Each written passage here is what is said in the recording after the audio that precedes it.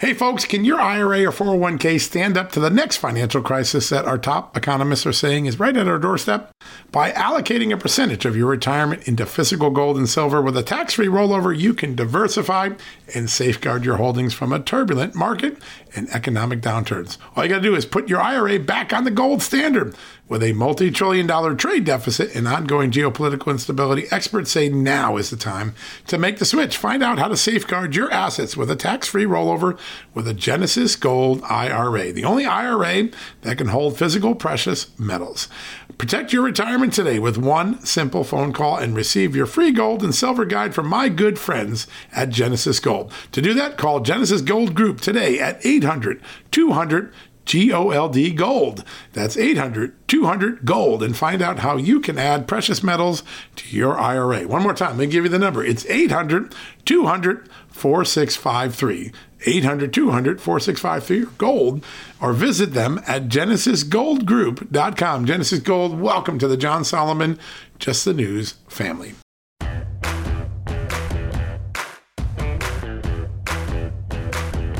Hello, America, and welcome to a new edition of John Solomon Reports, a Friday edition.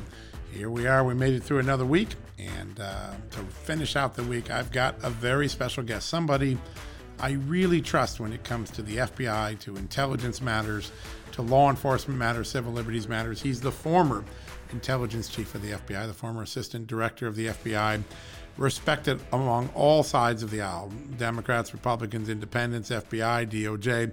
Why? He worked for Robert Mueller back when Robert Mueller was the FBI director. And he's the guy that, as the first intelligence chief of the FBI, developed the rules, the regulations that the FBI was supposed to follow during the Russia collusion investigation, should be following now during the Capitol riots investigation. Now, he's retired. He's been out about 10 years. His name is Kevin Brock. You've probably seen him quoted in my stories before. He's a straight shooter. He gives you the truth. He doesn't color it with politics. He doesn't color it with innuendo. He just basically calls it like he did when he was the assistant director for intelligence back in a time when the FBI gained a lot of street cred with the way they were fighting the war on terror, trying to balance civil liberties and against the incredible tools that the Patriot Act gave the FBI to fight terrorism and other things. And today we're going to talk to him about a few things. One, we're going to talk to him about all of the tactics that are being discussed publicly about how the FBI is going about investigating the Capitol riots, and specifically phone records of members of Congress. We've heard some reports of that. Bank records, that maybe credit card transactions that have been obtained. We've been looking into this, haven't been able to get very good answers yet, but he should be able to help us understand that. And then, of course, you've seen him quoted in my stories before, but all the evidence that we now have about how the FBI conducted itself during the Russia probe, well, he's going to help bring that to life for us and help explain it to us in a way that I think you'll understand it. He's a G-man. He's from the inside. And like I said, one of the most respected FBI agents in the last quarter century, just somebody who did his job really well without politics, without any of the baloney, just trying to get the job done for the American people. So Kevin's going to join us in a few minutes. Now, before we do that, a couple things. I want to give you a little heads up on some of the stuff I'm working on. I always try to make the podcast an area where you can learn about something before it happens, right? So in the next 24 hours, hopefully by the time Saturday rolls around, we're going to be able to advance the reporting we've done on Congresswoman Deb Haaland's nomination to be the Interior Secretary. This is a historic nomination. Congresswoman Haaland is a member of the Pueblo Nation and would be the first Native American to ever hold a cabinet secretary. That's something we can all be proud of, regardless of your political stripe. That's an amazing new accomplishment, something new, and another glass ceiling smashed. But as I have dug into her nomination, as we've done to all of the nominees, by the way, we do this for every nominee, she has raised some red flags, and I've done this for 30 years, because her finances keep moving around. And when you run for Congress, you file an ethics report, and you're supposed to truthfully report your revenue, your income, your sources of income. And then when you become a nominee for something like a cabinet secretary, you fill out an Office of Government Ethics form. It's slightly different, a little more extensive than what a congressperson normally fills out. But at the end of the day, I've been looking at these, and there's been amendments. And, she started telling Congress that in 2018, the last year she was in the private sector before she became a congresswoman and then the Interior Secretary nominee, that she made about $30,000 of income that year. That's a small amount for someone running for Congress, but okay. Then she changed it back in December. She changed her form after 2 years and said, no, it was closer to $46,000. And she added a form of revenue, took some stuff off it. She also belatedly disclosed some loans, debts that she's had, which she was supposed to disclose, student loan debt. Then last week, she went, no, I got that wrong again. It wasn't $30,000. It wasn't $46,000. It was only $4,000. Say what? Only $4,000. That's a big change. That's 1/10 of what you just reported a couple of weeks before. And now, Just the News has learned and has confirmed that Congresswoman Holland, the Interior Secretary, has changed her story again. Now she's telling senators, no, I only made $2,250. Now that's 1/6 the poverty rate for an individual in America. It really raises questions. How the heck did she travel and run across the country and run for Congress on making $2,000 a year? So the numbers have been bouncing around. The sources of income have been bouncing around. And now I am told we're going to learn something about her tax returns that was not public, that the Senate did not make public prior to the nomination being forwarded out of the Senate Energy Committee yesterday to the full floor. If you go to justthenews.com tonight, go look at the top of the site. I'm pretty sure by then we'll have this story nailed down. But the mystery around Congresswoman Holland's finances, her ethical obligations to file an accurate ethics financial disclosure report, whatever you want to call it, it's getting deeper, this mystery. We're not sure what's going on, but this is a woman that's going to oversee billions of dollars of revenue from oil and gas leases on public lands, billions of dollars of cost, because the Interior Department is a big agency. It's got the National Park Service. It's got many other important agencies that manage our public lands. And she's not even been able to get the most basic of her own financial reporting right. And the question now becomes, if you can't get this right, how can you get it right at the agency? We're going to try to answer all those questions for you. We're doing the reporting right now. Even as I'm reporting this podcast, we're digging in, we're learning, and you're going to be the first to know about it. You're going to get the information before anyone else. That's what we do at Just the News and why we have this John Solomon Reports podcast. All right, now, one more before we go to the commercial break, and then we're going to come back with Kevin Brock, the former intelligence chief of the FBI. I promise you're gonna love what he has to say. We're going to learn a lot from him. I always do when I talk to him. But before we do that, I want to point out one other story. My good colleague, Daniel Payne, I think we had him on the show recently. He has done some really great work on what the government knew at the beginning of the pandemic about potential problems. And there are lots of problems, right? You don't expect to learn everything right away when there's a new virus, something as deadly as COVID was. But there appears to have been some apathy and some concerns about some of the red flags that were being raised. One of them is, what is the origin of this virus? Did it come from a lab, or did it come naturally from nature, from animals, evolved from animals? But another one that's lingered around has been, is the COVID test that we all took for the last year, if we thought we had COVID, there's two versions of the test, the instant test and then what's known as the PCR test that you wait a lot longer for. We now know for sure from the CDC that the instant test had a record of false positives and also missing real cases. And there were some adjustments made back at the end of last year. You can read that on Just the News. We've written about that. But there's been a question about what has always been widely considered the more reliable test, which we call the PCR test. You swab your nose, goes to a lab for a few days, they culture it, come back, and they tell you, you got COVID or you don't got COVID. Well, recently, through the good work of Judicial Watch, our good friend Tom Fitton, the Daily Caller Foundation, they got some FOIAs, and these FOIAs are between Anthony Fauci's office, Dr. Fauci, at the NIH, and a lab, an important lab out in Milford, Connecticut, by the way, right near where I grew up, called the Milford Molecular Diagnostics Laboratory in Milford, Connecticut. And in this, there are some messages from one of the key scientists there back in March of last year at the beginning saying, hey, there are some problems with the PCR test. We're seeing a lot of false positives, and we're seeing some positive tests that aren't, or positive people that aren't getting detected by the test. We think there needs to be some adjustment. And the person who did this was the director of the lab. His name is Sin Hong Lee. And he writes this warning, and he warns Fauci, hey, there's something going on here. This is still being debated now, by the way. We're in now 2021, a year later. There's still some questions about what the government's known about the quality of the testing. But he wrote Fauci and laid out the concerns about the false positives, the missed positives. And he said, quote, without a reliable laboratory diagnostic test, we are flying blind. It's a very powerful statement by a pretty accomplished scientist.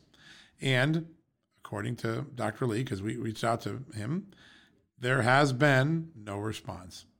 Dr. Fauci just simply didn't respond to something. Now, we know this because we have these documents from the government, and we interviewed Lee. In fact, our good colleague Daniel Payne interviewed him, and he really talks to how important this is to get this right. And he said PCR is just like a Xerox copier that can be made, make numerous copies of a specific segment of DNA for analysis. And if you don't get the right mix, right, if you don't weed it out, you can get false positives. And so he has raised some concerns that the agency never got back to him, that Dr. Fauci. He has released a more complete letter than what we got from Foy. He released the unredacted version of the letter, and you can just learn a little bit more about the science and the reliability. Just take a look at this story. It's just one of many things we're learning about Dr. Fauci's administration of NIAID, NIH, the main infectious disease agency in America. Good work here by Daniel Payne. It's why we do FOIA, why we do this work. Take a look at it. I think when history looks back, we're going to find out some of the testing numbers were erroneous. We know some of the nursing home deaths were right. We know Andrew Cuomo hid those, maybe some other governors who did that. Now the question is, did we over or undercount the total number of COVID cases? Why is that important? You gauge the public response to a pandemic based on what you're seeing in the data of the testing. And if the testing isn't 100% reliable and you're getting false positives or you're missing positive cases, because both seem to be flagged in this memo, public policy is misled by that. It isn't fully informed by that. So that's why we wrote the story. Listen, we reached out to Dr. Fauci, to his agency. We got crickets. No one's responding.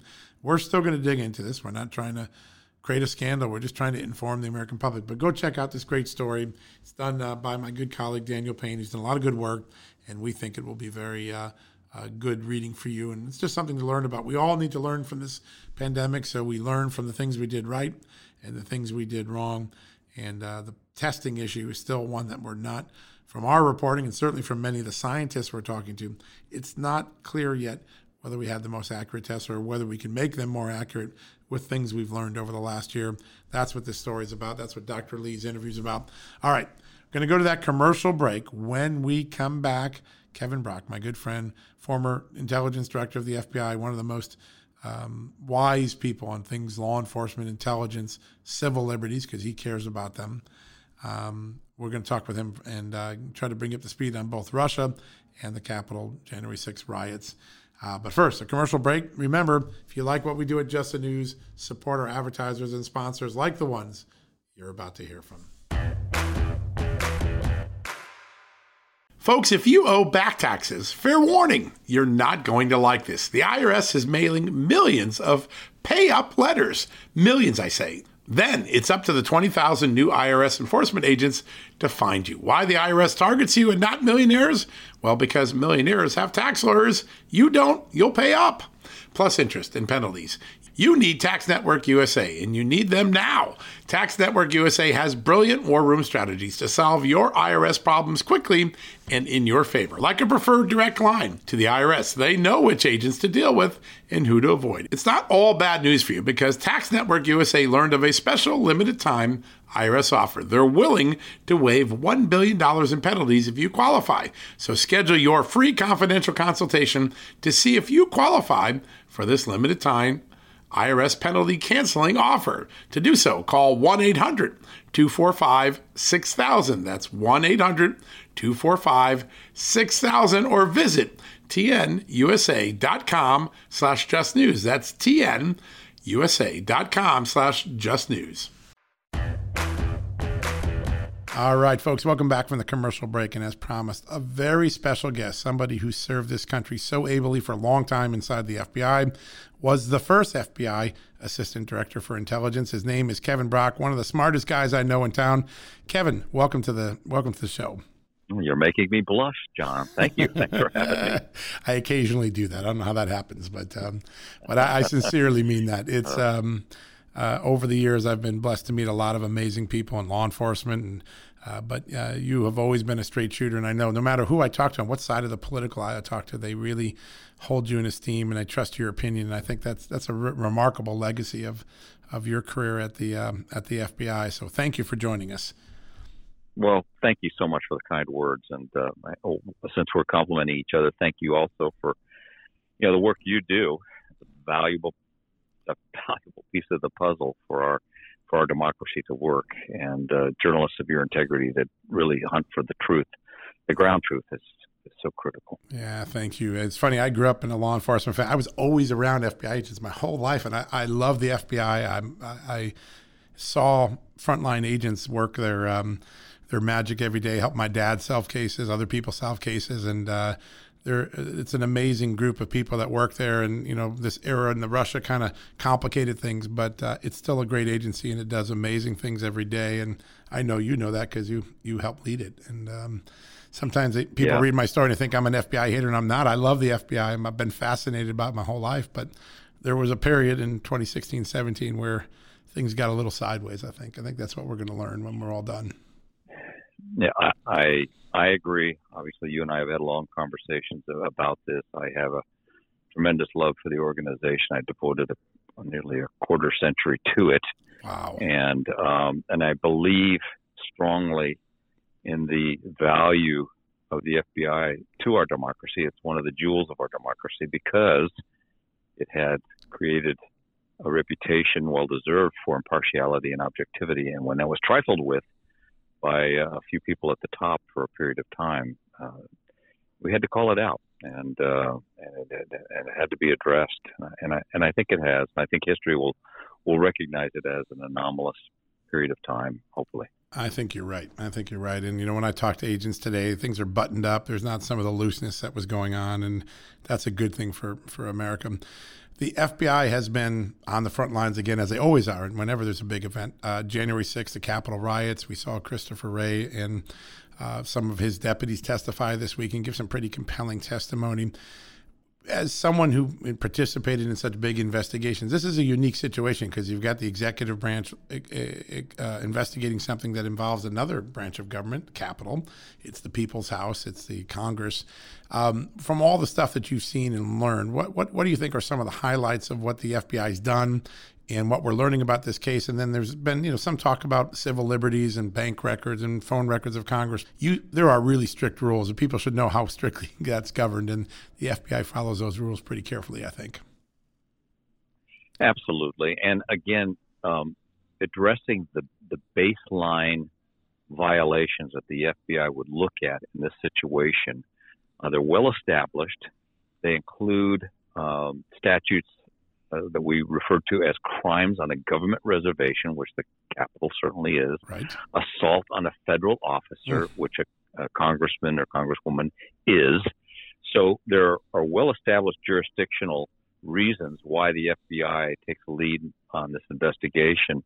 And setting aside separation of powers, that really doesn't come into play when you're evaluating the violent actions of individuals on a government reservation, which happens to be the Capitol in this instance, right. And threatening, bodily harm to members of Congress and those who are there protecting the Capitol. The police officers there are all federal officers. So there's ample jurisdiction. There's ample grounds for conducting the investigation. There's a lot of talk about, and I think Director Ray was asked specifically, do you consider this an act of domestic terrorism? Right. Those are evaluations that can be made, and we can talk about that a little bit in depth if you'd like. So, in summary, there are plenty of powerful federal statutes that the FBI can apply against the rioters January 6th at the Capitol. Whether or not it is classified as a domestic terror incident is almost beside the point right now. Right. They can pursue based on those statutes. If they find that there is some organizing principle behind it, where they could identify some type of organization and apply RICO statutes, then that gets closer to using a tool that's designed specifically for terrorism. But the FBI, bottom line, has a lot of options here to prosecute those who are violent. Yeah, and they've been real aggressive. I mean, there's 200-300 cases already, which is really remarkable given that it's only 4 or 5 weeks from the episode. And so they're clearly busy at work and a lot of resources. People, there's some on the right and the left, they debate this domestic terrorism thing. But from a legal standpoint, beyond the criminality, what would a domestic terrorism designation do to help the FBI better investigate beyond what they're already doing? Mainly, it is a designation that allows the FBI to conduct an intelligence investigation ahead of time. You'll remember after 9/11, the big outcry was, well, we have to make the FBI an agency that doesn't just react to terrorism, but actually tries to prevent it. Right. It was a dumb comment, frankly. It came from the Attorney General at that time. Right. I spent most of my career working, frankly, domestic terrorism, and that was always our goal, was to find it and stop it before anything bad happened, and we were quite successful at doing so. So we would do that through a mechanism called a domestic terrorism intelligence investigation, and there we could use the powers of the FBI domestically to collect intelligence based on adequate predication that an individual or group of individuals was about to commit acts of violence and had the capacity to do so. And it was called domestic terrorism because usually there was an animating narrative behind there that was based on some type of ideology, nationality, ethnicity, religion, social cause, but that was only part of the presence of that would allow us to conduct the intelligence investigation. When it came to making arrests and indicting people, we would rely on other established federal violations to include bombings or preparing IEDs, right, and or attacks on federal property and that type of thing.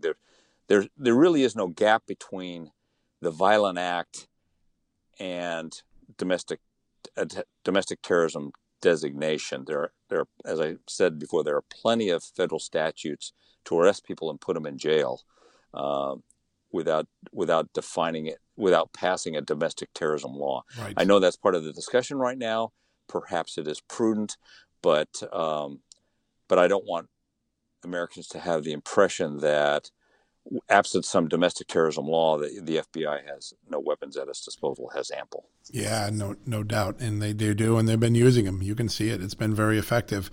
There's been a lot of talk, and some members of Congress say there was an intelligence failure. And of course, there's a lot of evidence in the court files now that say this was premeditated, pre-planned. But we also see the FBI came forward on the 4th, the 5th, and warned the Joint Terrorism Task Force in Washington, which would get it to the Capitol Police, would get it to the U.S. Attorney's Office.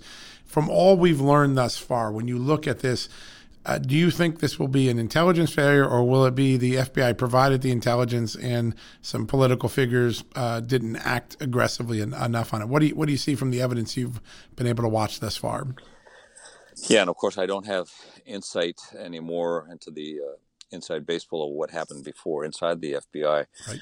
But based on what I've read, comments that the Director Ray has made, the discovery that an intelligence bulletin was issued ahead of time.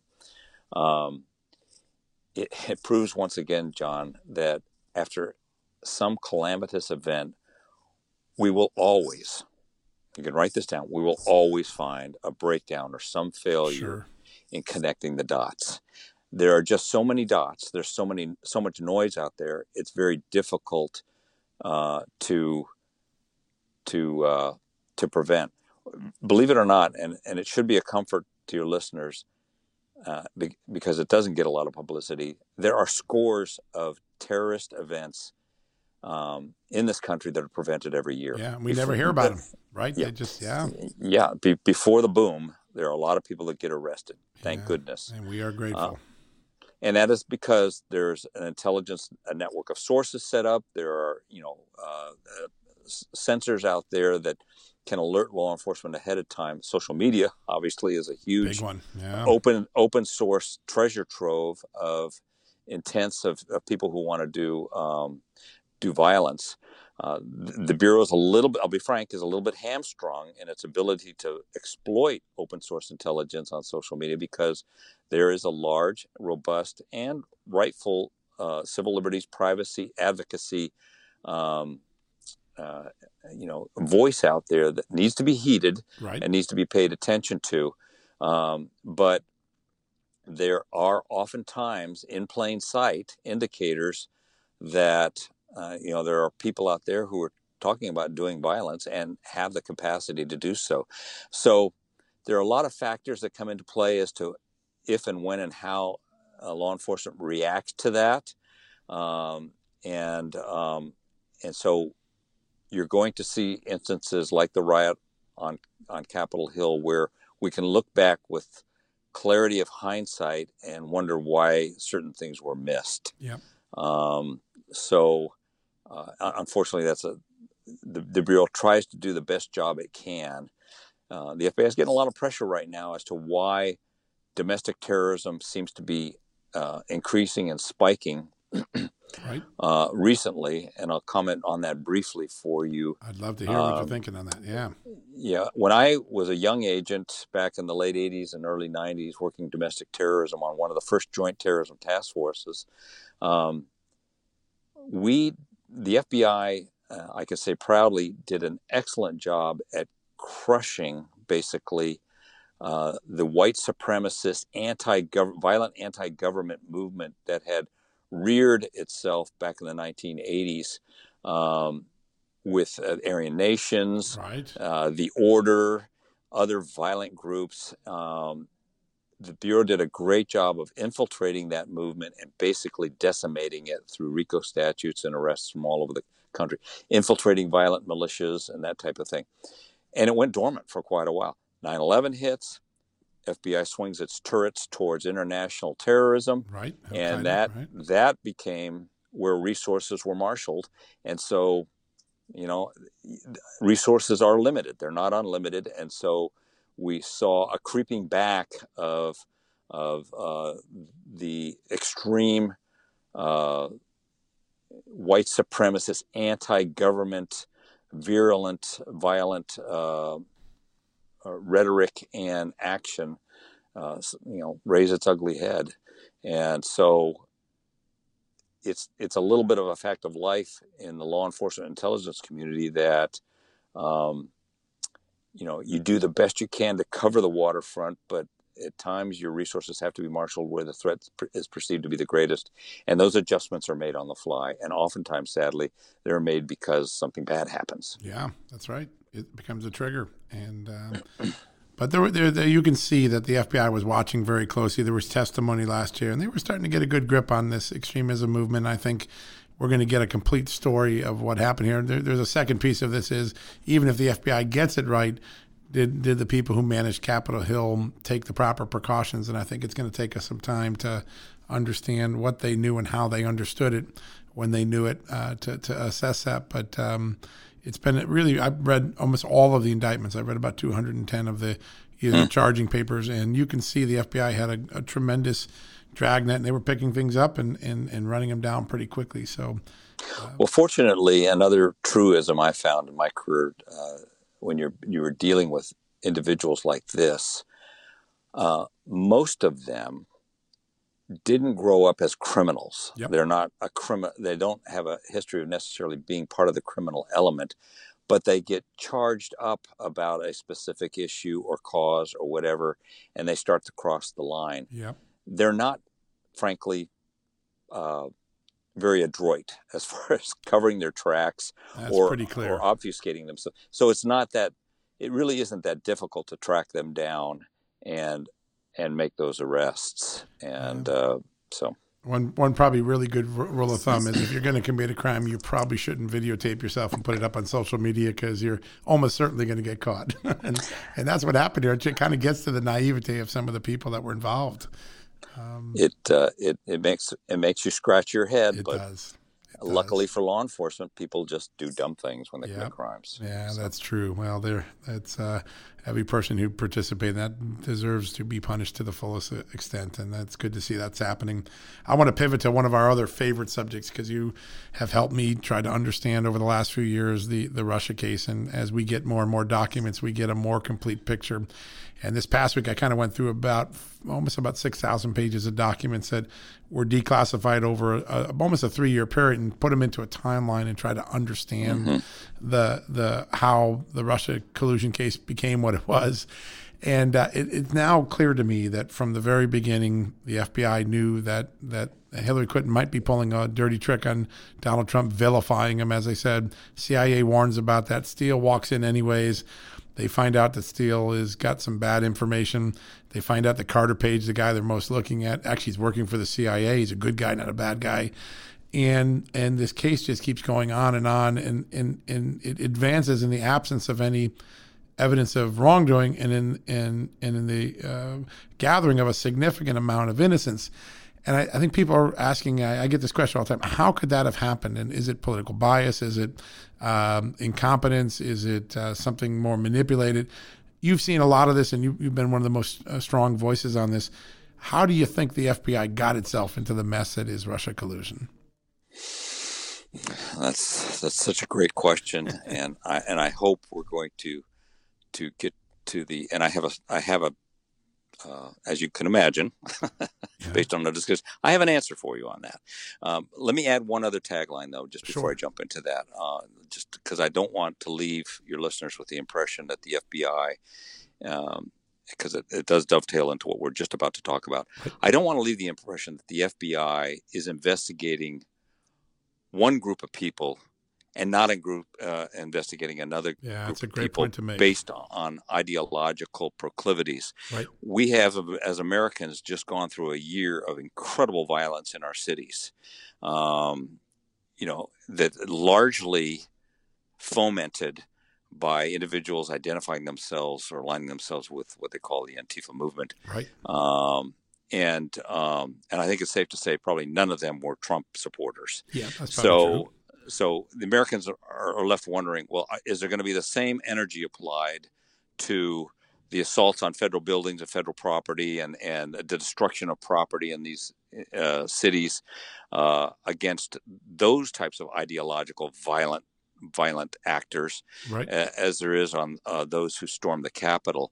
And I feel confident that the FBI is doing what it needs to do to investigate the violent actors this summer, identify them, get them indicted federally where they can, get them indicted on state laws where it's more appropriate. The wild card is, particularly on the federal side, is prosecution, because it's a two-part equation. You can do the investigation, you can identify, establish probable cause, get them arrested, but they still have to be prosecuted by the Justice Department. Somebody has to get them convicted. Yep. That's right. So it's really going to be up to the Justice Department at this point to show even-handedness in the application of federal law where it can be through all the violent actions we've seen all summer long and up through January 6th. Okay, that covers that. Now, John, I am firmly convinced that we had about 4 or 5 individuals in the FBI, starting with James Comey, Andrew McCabe, Peter Strzok, Lisa Page, perhaps James Baker. I'm still trying to understand where he fit on there, and perhaps Bill Priestap, although I think Priestap has become more pragmatic. He might have gotten overpowered by the people in the front office, but they took it upon themselves to launch an investigation of a presidential campaign without adequate justification under the FBI and Department of Justice own guidelines to start an investigation. I've read the documents. I know the Attorney General guidelines. I helped modify them when I was Assistant Director to when we strengthened our policies and procedures around the use of confidential human sources. I know what a good investigation looks like, and I ran into counterintelligence investigations and a counterintelligence squad. I know the hurdles that you have to get over, and none of them were present in their opening documents. So it was a defective investigation from the get-go. Therefore, everything that sprang from that is, to use the analogy of fruit of a poisonous tree under the law, is kind of along that line. So the follow-on FISA investigation of Carter Page, all of the consensual monitoring recordings that Stefan Halper did with Papadopoulos and Page, all of that stuff is fruit of the poisonous tree in my mind and should not have been done. The FBI had ample opportunities to walk away from this investigation given the facts that they were provided. Not only did they not walk away, they had one of their attorneys falsified evidence. Yeah. And so it's very damning against this circle of actors inside the FBI who abused FBI authority and stained the reputation of the FBI to the detriment of the American people. Yeah, it really is remarkable, the legacy it's going to leave behind. And as I dug through these things, the one document among all the others that spoke to me was when Agent, I think his name was Barnett, the guy who ran the Mike Flynn part of the Russia case, when they finally got to interview with the Justice Department with no FBI people keep getting him in the way, he said, listen, there never was evidence of collusion, and this was like a bad game of Clue, which is you can just put two people in a room and said, well, that has to be collusion, that must be a conspiracy. And he really mocked the mentality that kind of took over the Bureau and the Justice Department for a narrow period of time. And this is a guy that knows the guide, and to me, it really spoke volumes that the agents on the front lines knew exactly how flawed this was, and they couldn't get their bosses to follow the rule. Do you think, from what you've seen, that there were more criminal acts committed beyond what Kevin Kleinsmith has been charged with doctoring the evidence? I have grave concern that the court was defrauded intentionally. Yeah. And in order to keep the FISA going, John, there was really no reason, even if you could make a passable argument for the first application, the three renewals, based on what the FBI knew and had in hand, are fraudulent on the court. Yep. And so the for Durham is going to be proving intentionality on that. I think there's opportunity for that. And if there is, then, I pray that charges will be brought so that we can right that ship again. And one of the most damning statements, and I believe you're the one that kind of pointed it out or surfaced it. It was on the second or third renewal, right, when James Comey admitted to the Director of National Intelligence that the Steele dossier was flawed and not sufficient, evidence to proceed on. But the very same day that he communicated that to the DNI, he signed off on another extension of the FISA on Carter Page, which was based on the dossier. Yeah. So that, if I'm Duran, I'm looking at very, very closely. Yeah, that seems to be a critical piece of evidence. And that same day, it's remarkable, January 12th, it could be a day of infamy when people look at the context of this case. Comey tells Clapper it's not sufficiently corroborated. He then signs a warrant, the first renewal, second warrant, for the application. And that same day, the CIA provides a document to the FBI saying, we have now confirmed that one prominent statement in Christopher Steele's dossier was Russian disinformation inserted by Russian intelligence into Steele's network. If that is, and they don't tell the court that either, it just makes you wonder how that could all happen on one day and no one say, what are we doing here? You have said before, and I thought this was early on as I was still trying to figure out what went on, you said something that was really a red flag to you, and that is most counterintelligence investigations originate in the field, and they stay in the field, and they get supervised from afar. That's right. This one, like the Clinton email case too, they got sucked into Washington. When you look at that, what does that tell you was going on at headquarters? That there was some type of agenda, that an inappropriate agenda beyond an objective intelligence or criminal investigation. I struggle to find any other explanation. Any other explanation just doesn't pass the smile test. Yeah. I mean, the glaring, the Steele dossier for an experienced counterintelligence agent in the field was blinking red lights Russian disinformation campaign. Yep. And yet you're going to have the highest levels of the FBI executives use that to create an investigation. I mean, even if they did, John, they could have legitimately opened up a Russian counterintelligence investigation, which they do routinely on Russian activities in this country, and then gone to Papadopoulos or Page or others and said, hey, it looks like you're getting flirted with by the Russians. Yep.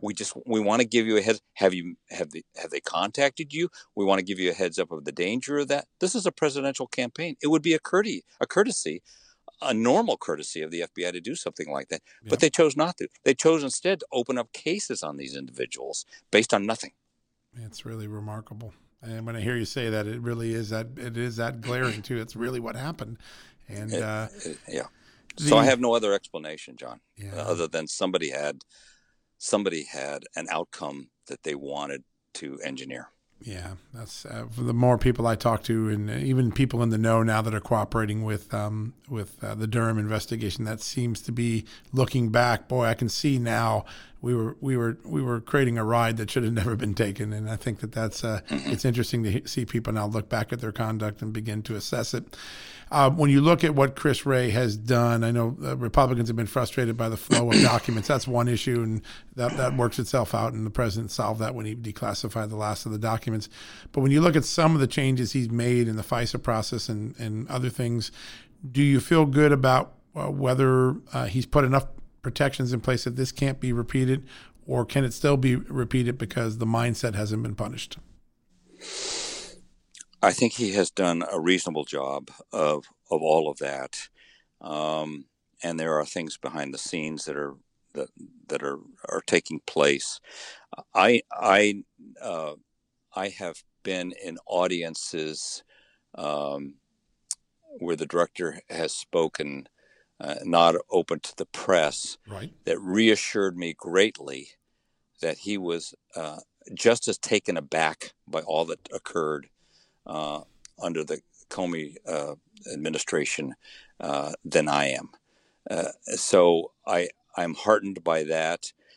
He does have legitimate legal and going back to separation of power issues that he has to be mindful of, and that I don't believe he's using as a crutch to hide information.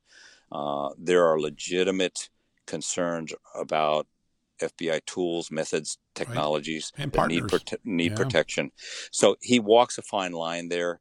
I see nothing that concerns me. I would love the FBI in general to, as you and I have discussed, just rip the Band-Aid off and get all this stuff out and say, hey, look, this stuff was bad. It happened.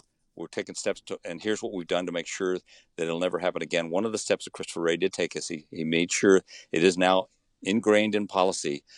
Headquarters is not going to run these types of investigations. Yeah, that was a big change. He deserves a lot of credit for that because that does change the temptation. Yeah, exactly. Yeah, I think it's funny. I've talked to some agents on the front lines, and I think when he first took over in 17, 18, he just couldn't believe this happened. And I don't think he originally did believe it until the evidence started to come forward. And I think over time, he's come to understand that there were some bad eggs who did some bad things, and he wants nothing more of it. And I think history will look back more kindly than some of the Republicans are looking at him right now. They're frustrated because of the battles over documents and stuff. But it does seem like he's sent a very direct message to the team that's left there. We're not doing this again.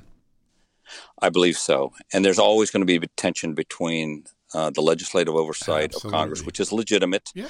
They pay the bills. Yep. They need to have answers. But a lot of what you saw in the testimony last week was, frankly, political grandstanding. A lot of these questions could be asked and answered in 100%. closed session, and get the answers that they need. But politicians are going to be politicians, and they're going to try to score points with their constituents and interest groups. And Christopher Wray knows that. He's not naive. He knows he's going to be caught in the middle of that volleyball match. So he gets it. Yeah, I do, and I think the more people have watched his cooperation with the Durham probe and others, that they're very impressed that he helped them get to the bottom of this. It probably wasn't easy in the beginning because you don't want to believe your agency did that, and some of these people may have been around him before, but over time, as he's had a chance to review stuff, my own reporting indicates that he's become pretty dismayed and was fully cooperating with the Durham probe, which probably is good for America. Kevin, last thoughts. As you look back now at the state of America and state of law enforcement, we went through the defund police moment here, and then I think that's calmed down a little bit. We've gone through the Capitol riots, the Russia scandal. What does law enforcement need going forward to just make sure that it has the American people and the political establishment giving it the tools and the resources and the respect that it needs to do its job? Yeah, I actually wrote an article on this recently because I think it's vitally important. Technology is increasing so rapidly and so powerfully that we need to have an honest conversation about law enforcement's use of these kinds of tools. There are many, many ways that law enforcement can follow people around. Yep. And find out who the bad guys are. And we want those tools available to find legitimate bad guys who want to hurt other people. But the fear is the pendulum. You put those tools in the hands of the intelligence community and law enforcement, and they will be misused. Can't blame them. We saw them misused with the FISA court on a U.S. citizen. That's right. in the Russia collusion thing. So, there should be checks and balances. The other pendulum is that the privacy advocacy is so loud that it stunts law enforcement's ability to use these powerful tools to find abducted children, to find serial killers and rapists and right. those who are doing serious damage in our communities. And so where do we strike that balance? So the big conversation I would love to see happen is, what are the proper boundaries, and let's include the privacy side in these conversations, so that we know that with transparency that law enforcement is deploying these tools in a way that is only directed against those where probable cause exists to use them against them, and also knock down the fallacy, because I chuckle about it all the time. Because of TV and Hollywood, Americans tend to believe that law enforcement and the CIA and others can and will watch everybody all the time. Right. And it doesn't happen. No. The FBI doesn't have the resources to cover all the bad guys, yep. Even a fraction of the bad guys. So they don't have the luxury of looking at innocent people, nor do they want to. But again, powerful technology needs powerful controls. Yeah, no, that's exactly right. And I think if people look back at the era where you made the last round of adjustments, you can see the care and concern that the Bureau has for Americans' privacy. They want to catch the bad guys, but they don't want to do anything that goes beyond that. And it's always a balancing act, and episodes change emotions. But when you look at the intent, particularly the reforms and changes you made a little bit of a decade ago, there was a lot of thought. This wasn't stuff thrown together on the wall. There's been a lot of thought and dialogue, and it sounds like we're probably at a point in our country's history to have that conversation one more time. It's going to happen. I believe you're right, John. It's got to happen.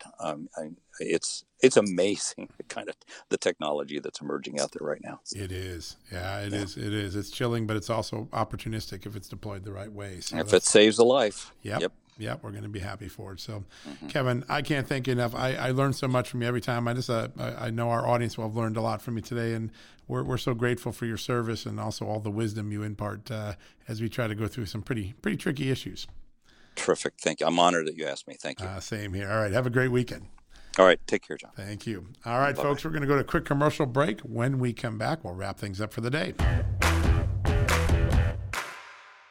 Hey folks, can your IRA or 401k stand up to the next financial crisis that our top economists are saying is right at our doorstep? By allocating a percentage of your retirement into physical gold and silver with a tax-free rollover, you can diversify and safeguard your holdings from a turbulent market and economic downturns. All you got to do is put your IRA back on the gold standard. With a multi-trillion-dollar trade deficit and ongoing geopolitical instability, experts say now is the time to make the switch. Find out how to safeguard your assets with a tax-free rollover with a Genesis Gold IRA, the only IRA that can hold physical precious metals. Protect your retirement today with one simple phone call and receive your free gold and silver guide from my good friends at Genesis Gold. To do that, call Genesis Gold Group today at 800-200 GOLD Gold. That's 800-200-GOLD, and find out how you can add precious metals to your IRA. One more time, let me give you the number. It's 800-200-4653. 800-200-4653 gold, or visit them at genesisgoldgroup.com. Genesis Gold, welcome to the John Solomon Just the News family. Hey folks, if you're a homeowner and you're like me, you want to protect your home, right? But when's the last time you checked on the title to your home? If you never have, listen to this. A new report on homeowners shows we all now have $16 trillion in equity. That's an all-time high in America. That's why you need protection from a scam the FBI calls house stealing. That's when the equity in all of our homes is the target, sadly, of scammers. If nobody's watching the title to your home, these scammers can transfer your title to their name, take out loans, and your equity could be gone. Poof, gone. You have to protect your equity from this despicable crime right now with triple lock protection from my good friends at HomeTitleLock.com. The first step is to check on your home's title to see if it's still in your name. Sign up with your address at HomeTitleLock.com and be sure to use the promo code JUSTNEWS. They're going to send you a complete title scan of your home's title and your first 30 days of triple lock home title protection. That's legendary protection, by the way. It's free. HomeTitleLock.com. Use the promo code JUSTNEWS. One more time, go to HomeTitleLock.com today and protect your most important asset, the equity in your home. All right, folks, that wraps it up for today's edition of John Solomon Reports. Thanks for joining me. I love what Kevin Brock told us. I always learn something when I'm in his presence, and I hope you did too. A lot to chew on about civil liberties, the FBI, January 6th Capitol riots, the Russia case. Lots of things to learn. I hope you have a great weekend. May God bless you. If you're hungry, grab some of those Kansas City steaks out of the freezer. That's what I'm doing. I'm grilling out this weekend because it's supposed to warm up. But remember to support all of our great advertisers. And when you need a news fix, just head over to justthenews.com. We'll always keep you up to date on the breaking stories and good investigative stories like the one we brought you, Daniel Payne. All right, folks, that wraps it up. Have a great weekend. God bless. We'll be back on Monday. Folks, everyone knows the next medical crisis is just around the corner, whether it comes in the form of a pandemic or something much more mundane like a tick bite. You and your family need to be prepared. That's what we learned from this last pandemic, right? That's where the Wellness Company comes in. You know the Wellness Company. We have their great doctors like Dr. Peter McCullough on all the time on our shows. The Wellness Company and their doctors are medical professionals that you can trust, and the new medical emergency kits are the gold standard when it comes to keeping you safe and healthy, and most importantly, prepared. Be ready for anything. This medical emergency kit contains an assortment of life-saving medications, including ivermectin and Z-Pak. The medical emergency kit provides a guidebook to aid in the safe use of all of these life-saving medications, so you know what you're doing. From anthrax to tick bites to COVID and even the bioweapon like the plague, the Wellness Company's medical emergency kit is exactly what you need to have on hand to be prepared. Rest assured knowing that you have emergency antibiotics, antivirals, and antiparasitics on hand to keep you and your family safe from whatever the globalists throw your way. Go to www.twchealth/justnews today and order. That's twc.health/justnews and use the promo code JUSTNEWS to save 10%. Hey folks, have you heard of cancer-fighting foods? The American Cancer Society discovered diets rich in fruits and vegetables may actually lower your risk of cancer. Think about that for a second. That's really important. Hopefully you hear this and run to the store for 5 servings of fruits and vegetables every day. But if you're like me, you probably don't have the time to do that, right? So maybe you should consider adding Field of Greens to your daily health regimen. Each fruit and veggie in Field of Greens was doctor selected for studied health benefits. There's a heart health group, lungs, kidneys, and metabolism groups, even healthy weight. What your body needs is in each scoop of delicious Field of Greens. I take it every day. Sometimes I put it in a shake. Sometimes I put it in my egg white omelet in the morning. Field of Greens can help prevent, treat, and cure cancer? No, but it can powerfully help you out at your next checkup. Your doctor will notice your improved health or you're going to get your money back. Here's the most amazing thing about it. I started using Field of Greens a year ago. My cholesterol is down, my blood sugar's down, my weight's down, my health is up, my sleeping patterns are better, my metabolism is up. If you want to experience what I've experienced, go check out Field of Greens. Jump into the ring here. You're going to get an enormous benefit, and it's so simple. Single scoop, a couple of seconds, healthy lifestyle all day long. Now, thanks to our good friends at Brickhouse Nutrition, Field of Greens is going to give you a 15% off discount plus free rush shipping. All you got to do is go to fieldofgreens.com and use the promo code JUSTNEWS for your discount. That's promo code JUSTNEWS at fieldofgreens.com. Fieldofgreens.com, promo code JUSTNEWS. Go check it out.